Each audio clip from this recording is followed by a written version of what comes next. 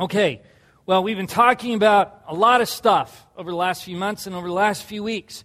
So what I want to do right now is give you an opportunity to practice some of that, okay? We've talked about how prayer is a key thing here. Prayer is something that's the lifeblood of a Christian. It's how we connect with the living Lord. And today we're going to talk about, more intentionally over the next few weeks, about discipleship. But before we do that, the enemy is always against us. Do you understand that? He's always against us. And so we always want to be praying against any attacks the enemy may want to put on us. And so what I would like you to do, would you pray protection in your own heart? Would you begin to pray protection and God's releasing of His blessing over the service as I speak, as we continue in ministry and music? Can you practice that? Can we do that? Okay. This is important, and you want to ask the question, Lord, what do you want to say to me? Right? Because He'll show you. And then you want to say, what do you want me to do about it? And He'll show you how to pray into those things. Does that make sense? So we got to start practicing the things that we're talking about. And we can do that in this space. Sometimes it's hard, but we can pray in this space, right? Okay, so I'd really appreciate that. If we would continually be praying during the service, we want to go where He goes. And we want to be with Him always. So we have to be sensitive to His movement. Amen? All right. Well, today we're going to talk about, more intentionally, about discipleship. And we're going to do this for the next few weeks. And I'm really excited about this because we're building a discipleship culture. And to do that, we believe there are four major things. One is discipleship, intentional discipleship. The other is prayer. And the last two are community and mission. These are four values that Bridgewood holds dearly. And we think they are non-negotiables. Okay? And you cannot have one without the other. They all work together to create a discipleship culture. But some of us have a different understanding of what discipleship is. What does it mean to be a disciple? And so today we're going to talk about a little bit about what it's not, and then what it is. And we'll continue to do that throughout the next few weeks. But let's talk a little bit about what it's not. Growing up, anyone insecure in here? There we go. Look at that. Great. I am too. Highly insecure by nature. Work really hard not to be, but I am. And I remember all I wanted to do growing up is belong. How many want to belong? We all want to belong, right? I wanted to belong. And it took me a long time, and I still have to remind myself that I belong first with Jesus. I don't have to do all these wonderful acts in order to gain His love and acceptance. He accepts me as I am and then transforms me from the inside out. But I didn't know that growing up. And so I would look around me and see the people that I would want to be like so I could fit in, right? I mean, it's kind of an elementary understanding, but it's one that we deal with every day. It's just as adults, we make it seem more mature, but it's really not, right? And so I went through this phase. It was a horrible phase, and I don't even like talking about it. But I'm going to today. And I feel like every time I mention something, the staff always does a prank. So I'm calling this out. So if they prank me based off some of my insecurities later, all right, I'm going to tell you about it so you can hold them accountable. Is that okay? Anyways, I looked at people around me, and the people around me that were really cool, that got all the good attention were the skater guys. Now, I grew up in a beach community, so it was surfers and skaters. And surfers seemed just really dumb to me. And I surfed my whole life, but I wasn't one of those guys that was like getting brain fried by the sun every single day. And these guys would be like, hey, dude, what's up? I'm like, I don't know if I want to be that. And skaters kind of had a balance. It was like hit or miss. You'd find an intelligent one that was still cool, and then you found one that was not. But I thought, I'll go there. I can blend in, right? Not too dumb, not too smart. Can go right in there. But they dressed a certain way. And I couldn't afford to get some of the clothing they had and this and that. So I would go, to Goodwill and whatever. And the thing then was you had to sag your pants. And I know some people still do that. I'm not going to show you what that looks like. But you had to wear them down to here. And then back then you wore big baggy shirts. And you had these skate shoes. And so I had these skate shoes from Payless. And everyone made fun of me. Payless is great, don't get me wrong. But in a community where I grew up in La Jolla, California, so it was really wealthy, right? So you didn't have the brand names, you were an outcast. I mean, it's that shallow. So one day, I do a complete makeover. Complete. Now, it's too drastic. So if you're ever going to do this, gradually do it, right? And no wisdom. Zero. So I walk in one day from dressing more like this to dressing in these huge baggy pants. I mean, they were so uncomfortable. And I was sagging them like too far, like way too far. They're around my knees, and I was doing this. It's a true story. It was horrible. I'm doing this. I have this big T-shirt, and the only big T-shirt I had was purple. And back then, purple was not the in color. It was like black or gray, dark gray, especially in the skater thing. And then, they all had cool haircuts, so I thought I had my hair was like really long. It was gross. So what I decided to do, I thought would be really cool, is if I shaved it all underneath, and then I put it in a greasy ponytail.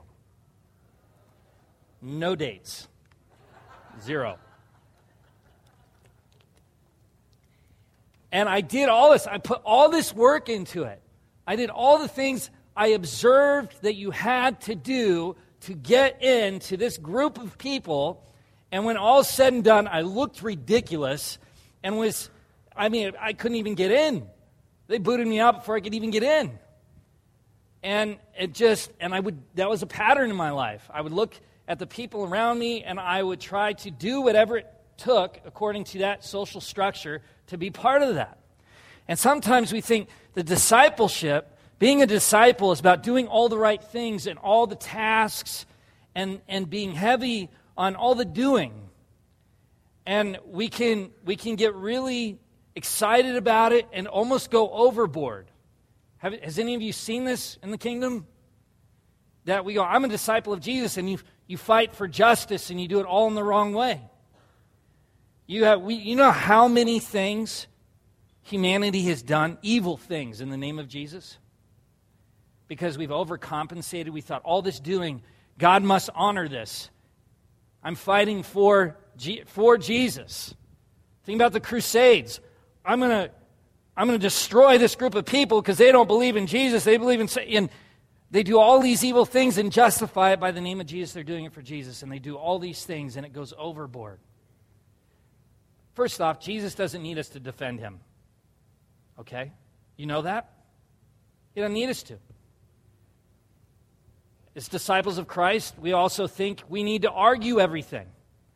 We need to get in these debates with people, these theological debates, and pound them over the head with the Bible, and that is being a good disciple. That is not being a good disciple, I'm telling you right now. I used to do it, and it's not fruitful. It does not create good, healthy relationships, and it definitely doesn't lead people to Jesus. It makes them really mad at you, and you've just lost that relationship. Remember, Jesus doesn't need you to defend him, but exemplify him. And he didn't need to defend himself in the Scriptures. He would answer questions, but his actions did all the talking.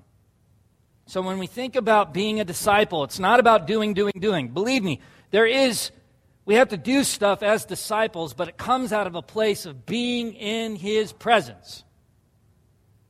It comes out of a place of what he's doing in you and through you, and you respond to it. But for some reason, we think a disciple is someone that has to take the battleground on his own strength in the name of Jesus. Does that make sense? So when we talk about discipleship here, we're not talking about that kind of discipleship.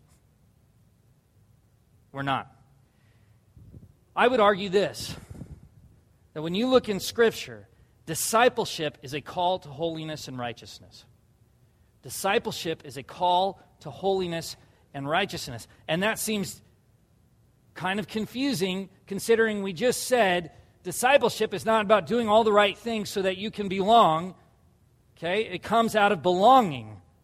And God transforms, and your actions do all these things. And so when you hear holiness and hear righteousness, you almost hear task-driven language. Well, how do I achieve holiness? How do I achieve righteousness? Well, I better do the right things, obey all the commandments, this and that. And we talked about last week about holding the tension. That Jesus always held the tension between the extremes and did something beautiful. And we talked about the woman caught in adultery. And here the Pharisees, who would consider themselves righteous and holy because they obeyed every single law, But Jesus didn't identify them as holy and righteous. So, when we hear holiness and righteousness, we need to redefine what those mean for us. Because they look like task-driven things. Got to be the right way and do the right thing. Holiness and righteousness is simply about one word: proximity. I've said that before, but we're going to focus a little bit more on it today. Proximity. How close are you to the Father? How close are you to Jesus? Because Romans 3, that says there's no one that is righteous. No one. Not one person is righteous. Not one person is holy. You only achieve that through the power of the Holy Spirit, through Jesus Christ. It's the only way. Through his death and resurrection, we have access to holiness and righteousness, but it only comes to our proximity to the Father. How close are we to him?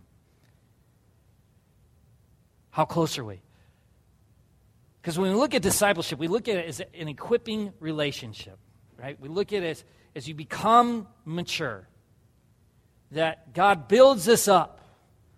So we come to him, we say, Lord, I believe in you. I identify that I need you.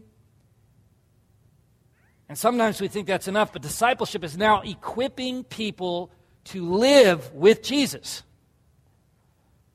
Notice I didn't say live for Jesus, okay, because that's task-driven language. With Jesus. So when we build a discipleship culture, we want to take people from their decision to believe in Jesus now to learn to walk with Jesus. And let's make something clear. It's a fundamental understanding that we all need Jesus. We all need him.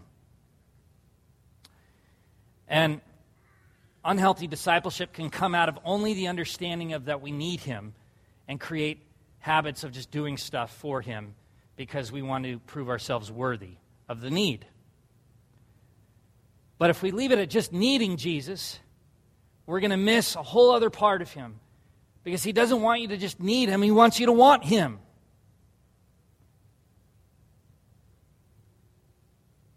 Do you understand how important that is? I hate those movies, those romantic comedies or romantic movies or whatever. Whatever movie has a romantic element where the guy says to the girl says to the guy, I need you. Has anyone ever seen that kind of thing? I need you. I need you. For some reason, the other person wants to hear that the other one needs you. Really? I don't want to hear that. I want to hear that someone actually wants me, desires who I am, desires the qualities that I possess and the character that I have, not just what they need me for or how I can be used to help them out. I want to be wanted. Now, guess what? Jesus doesn't need you. You were created because he wants you. And so our response to him shouldn't be, Lord, I just need you, but Lord, I want you. And discipleship comes from not the place of needing him, but wanting him. Good, healthy discipleship comes from a place of wanting him. Does that make sense? It's so important to understand. We will not be the disciples God has called us to be if we only move out of need. If we only move out of need, we're going to miss him.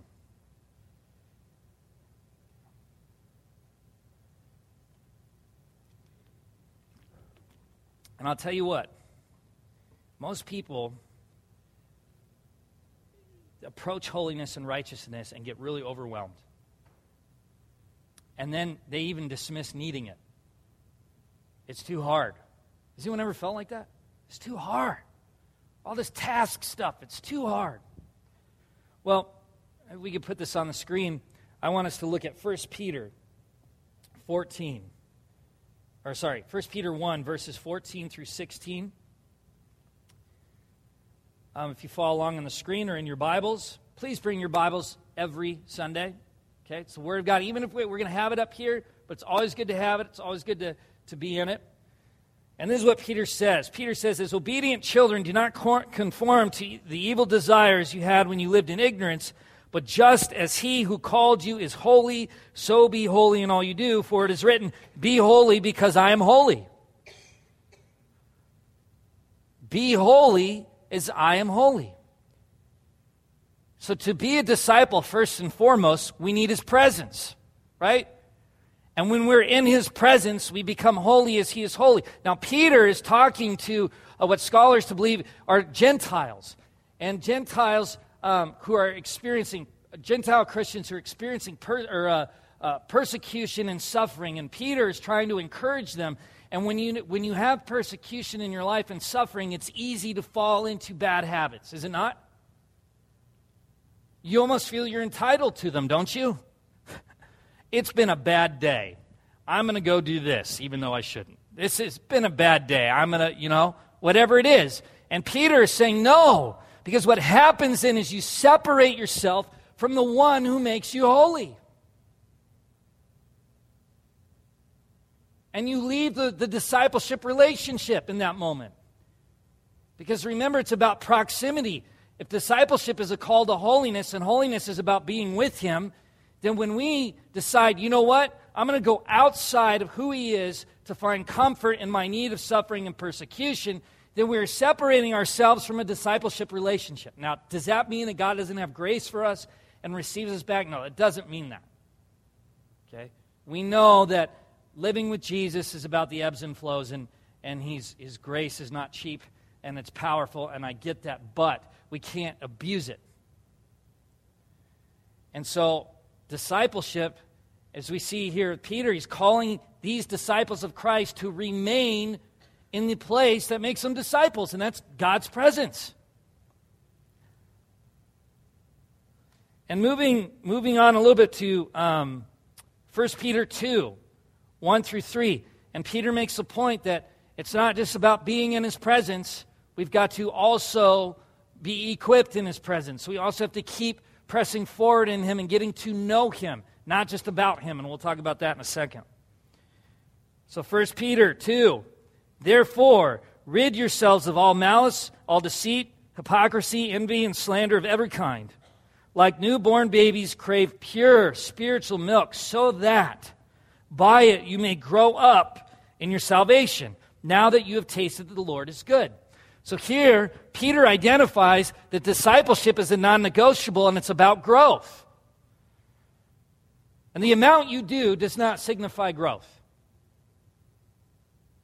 The amount you do does not signify growth. Markers of growth in a discipleship relationship are tested by situations. So if God is loving, if he is kind, if he's gentle, if he speaks truth, if he's merciful, if he's gracious, situations test what you've learned from the Lord. How many prayed for patience? What did you get in answer to that question? Trials, right? Because situations test the maturity of the disciple. So it's not about how much you do that says how much you've grown, but it's how you are in the midst of everyday circumstances. And that's what Peter's saying here, is that there's going to be persecution and there's suffering, but you have to endure by being with Jesus in such a way that you become holy as he is holy and you begin to grow.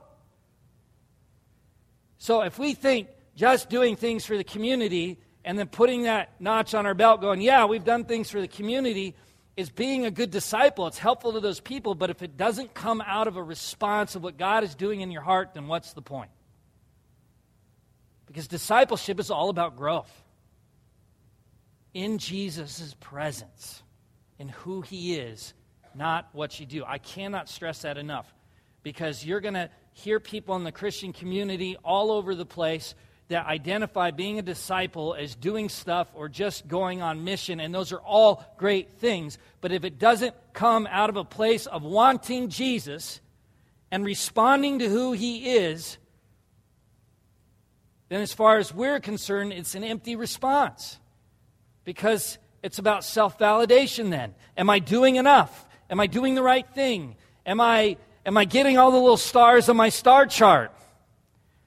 When you see people blessed and receiving healing because of how you've related to them, how you respond to them in such a way that they see Jesus, that's how you know you're growing. That's how you know. Because you're not trying to achieve anything other than be in God's presence, and his presence brought you to this person. It says, be with this person. And he speaks to you, and you do whatever he wants him to do, but it comes out of a response to want him and want that person to want him. Are you tracking with me? And one of the great things is that Jesus is always with us. He's always with us. He always wants to be with us. The problem is never with God. Okay? When we experience some of this conflict and being disciples of Jesus, the problem is never with God. It's usually with us.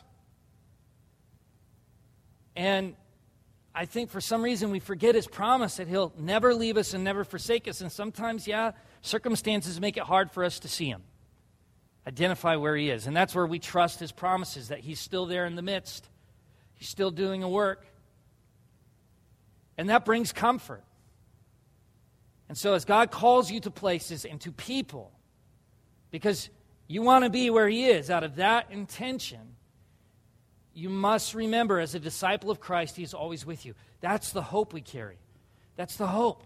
That's the hope that he's always here. He'll never leave us. He'll never forsake us. That's the promise. So that when we are going out and making other disciples, teaching them how to live in Christ Jesus out of their desire for him, as we do that, we're imparting to them the hope that he is always with us.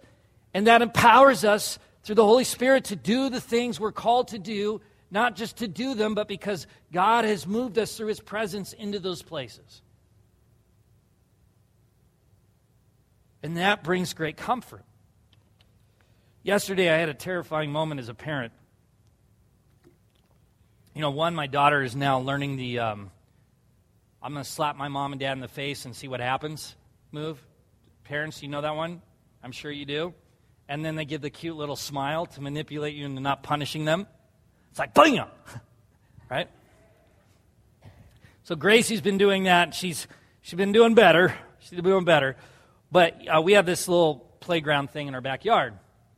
And we were out playing in the backyard. And when you turn your head just for a moment in the other direction. Kids that can barely walk at that age, they're, like this, but somehow they move at lightning speed. You just don't know how it happens. It just happens. So I turn around, and Gracie is climbing up the slide, going like this. And I've never seen her do anything like this yet. So I'm like, ah! And I panic first. That's my first go-to response in that kind of situation because I was caught off guard. Ah! And so I run over, and I kind of like, okay, she's doing all right, and I put my hand there, and she's going up. She makes it to the top, and I'm a proud dad. At that point, I'm like, my daughter's not even 2. She's a beast. At least I think so. Maybe kids are doing that at 6 months, and mine's just way behind. I don't know. But I was so proud of her. But she kept wanting to do it, and she would cry when my hand was off of her. She wanted to know I was with her.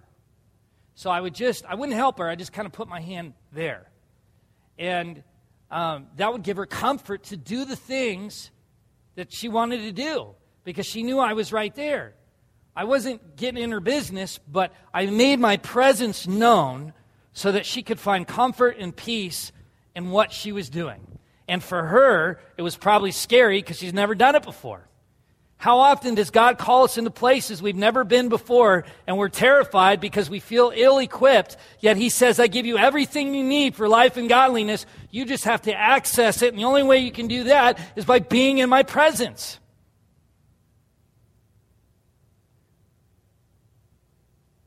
So it was a real learning experience for me because I watched my daughter recognize that she needed me at the time, but as the time went on during the day, I could take my hand off and just stand there. And then when I would walk away, she would give me that look like, come back. Not a whine now, it's like a come back. And it turned from what I hope, this is what I interpreted, was needing me to, no, I want you to be here with me. I want you to be here with me. And that was cool for me. And maybe it's just because I knew I was doing this message today, and I'm just projecting into that. But it's what it felt. She identified the need, but there was also a sense of want because of the relationship. And being a disciple of Christ, if we want to really be a biblical follower, disciple of Jesus Christ, we have to understand that it's not about just needing him. It's also about wanting him. And when we want him, we want to be where he is at all times.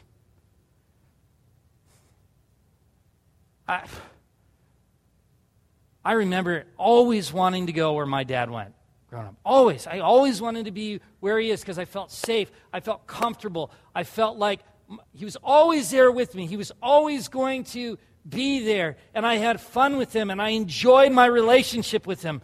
It's just like with God. And I wanted to be there. I wanted him to be around me. It wasn't because I needed him. I knew I needed him for some things, but I wanted him there because of who he was and is. Now, if we can live in that reality, there's nothing we can't do as disciples of Jesus Christ. There's nothing we cannot do because we're always moving in the power and the presence of Jesus. And now the world will see great things done in the name of Jesus and not bad things in the name of Jesus. And people will begin to see the fruit of a relationship with Jesus Christ. Because we're not trying to be taskmasters, but we're trying to usher people into authentic, wonderful relationship with Jesus. And so as we continue to talk about discipleship, I think it's so important that we have that fundamental understanding that it's not only that we need him, but we want him. And discipleship is a call to holiness, and the only way that we become holy as he is holy is if we're with him. If we're not with him, we cannot achieve a holiness. And it's not even so much achieving as it is a result of. Because the Lord has taken me through a lot of stuff, and I'll say this in closing. I have learned through a lot of mistakes I've made and a lot of intentions in my own heart that I don't care so much about being holy as I care about being with him. Now, let me state, holiness is important. It is. But if I just want holiness and not him, then I've missed it. If I just want to be validated for good actions in Jesus and I don't want him, I've missed it. The thing that's most important question to ask yourself is, do you want him? Because if you want him, you're going to go where he goes. You're going to face those challenges of, how do I hear the Lord? What is he saying to me? This and that. That can be challenging at times. But you'll go into those areas. You won't give up because you want him. You want to be where he is. You want to know him in his love and grace. You don't want to know just about him. You want to know that love you hear about, that you read about every day, that you can see in people's faces. You want that reality in your life, but you will not experience it if you do not stay where he is. It will not happen. We are bringers of love and joy and holiness. That's a disciple. And it comes out of being with him. Simply being with him. That's your task. So being a disciple used to make you anxious because of all the things you thought you had to do. Guess what? You only have to do one thing. Be with him and he'll lead you the rest of the way. Just be with him. It's your only responsibility, is to love him and love your neighbor as yourself. And he does the rest. Go where he goes because you want him. Whew. God's good, amen?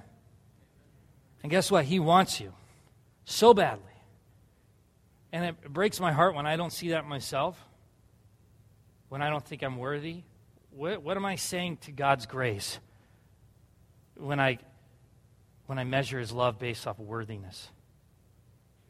He wants each and every one of us. I hope you want him too. Let's pray.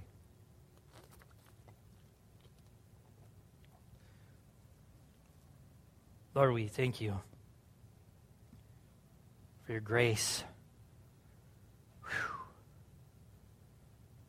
thank you for your love. We thank you that you invite us in, that you come to us and you say you want to be with us. And I pray in Jesus' name that we would begin to respond to you in such a way that we're here, Lord, we want you to. I know I need you, and I thank you that you meet that need, but I also want you. I want to know your love and grace. I want to go deeper in who you are. I want to see all that you are, all that you have, all that you want to do. So I just pray in Jesus' name that wherever we are in our relationship with you, that you would lead us to a place where we go from nothing to need to want.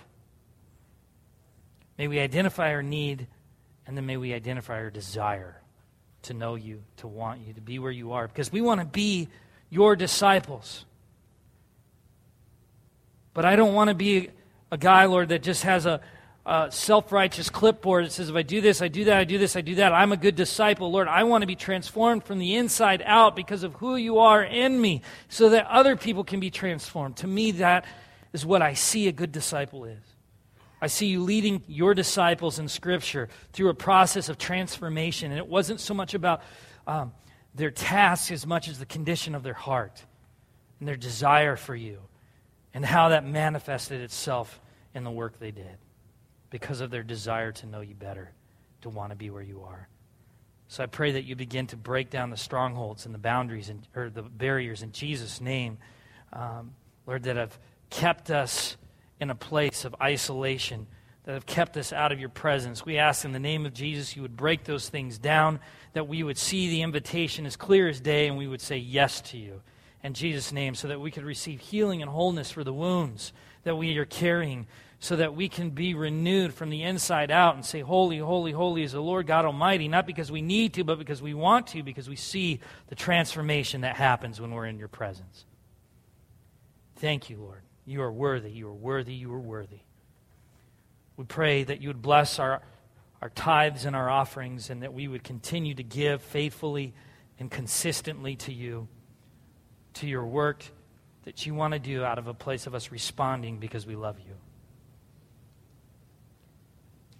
May we continue to trust you with our finances, trust you with our relationships, trust you with our jobs, our time. It's all for you, Lord.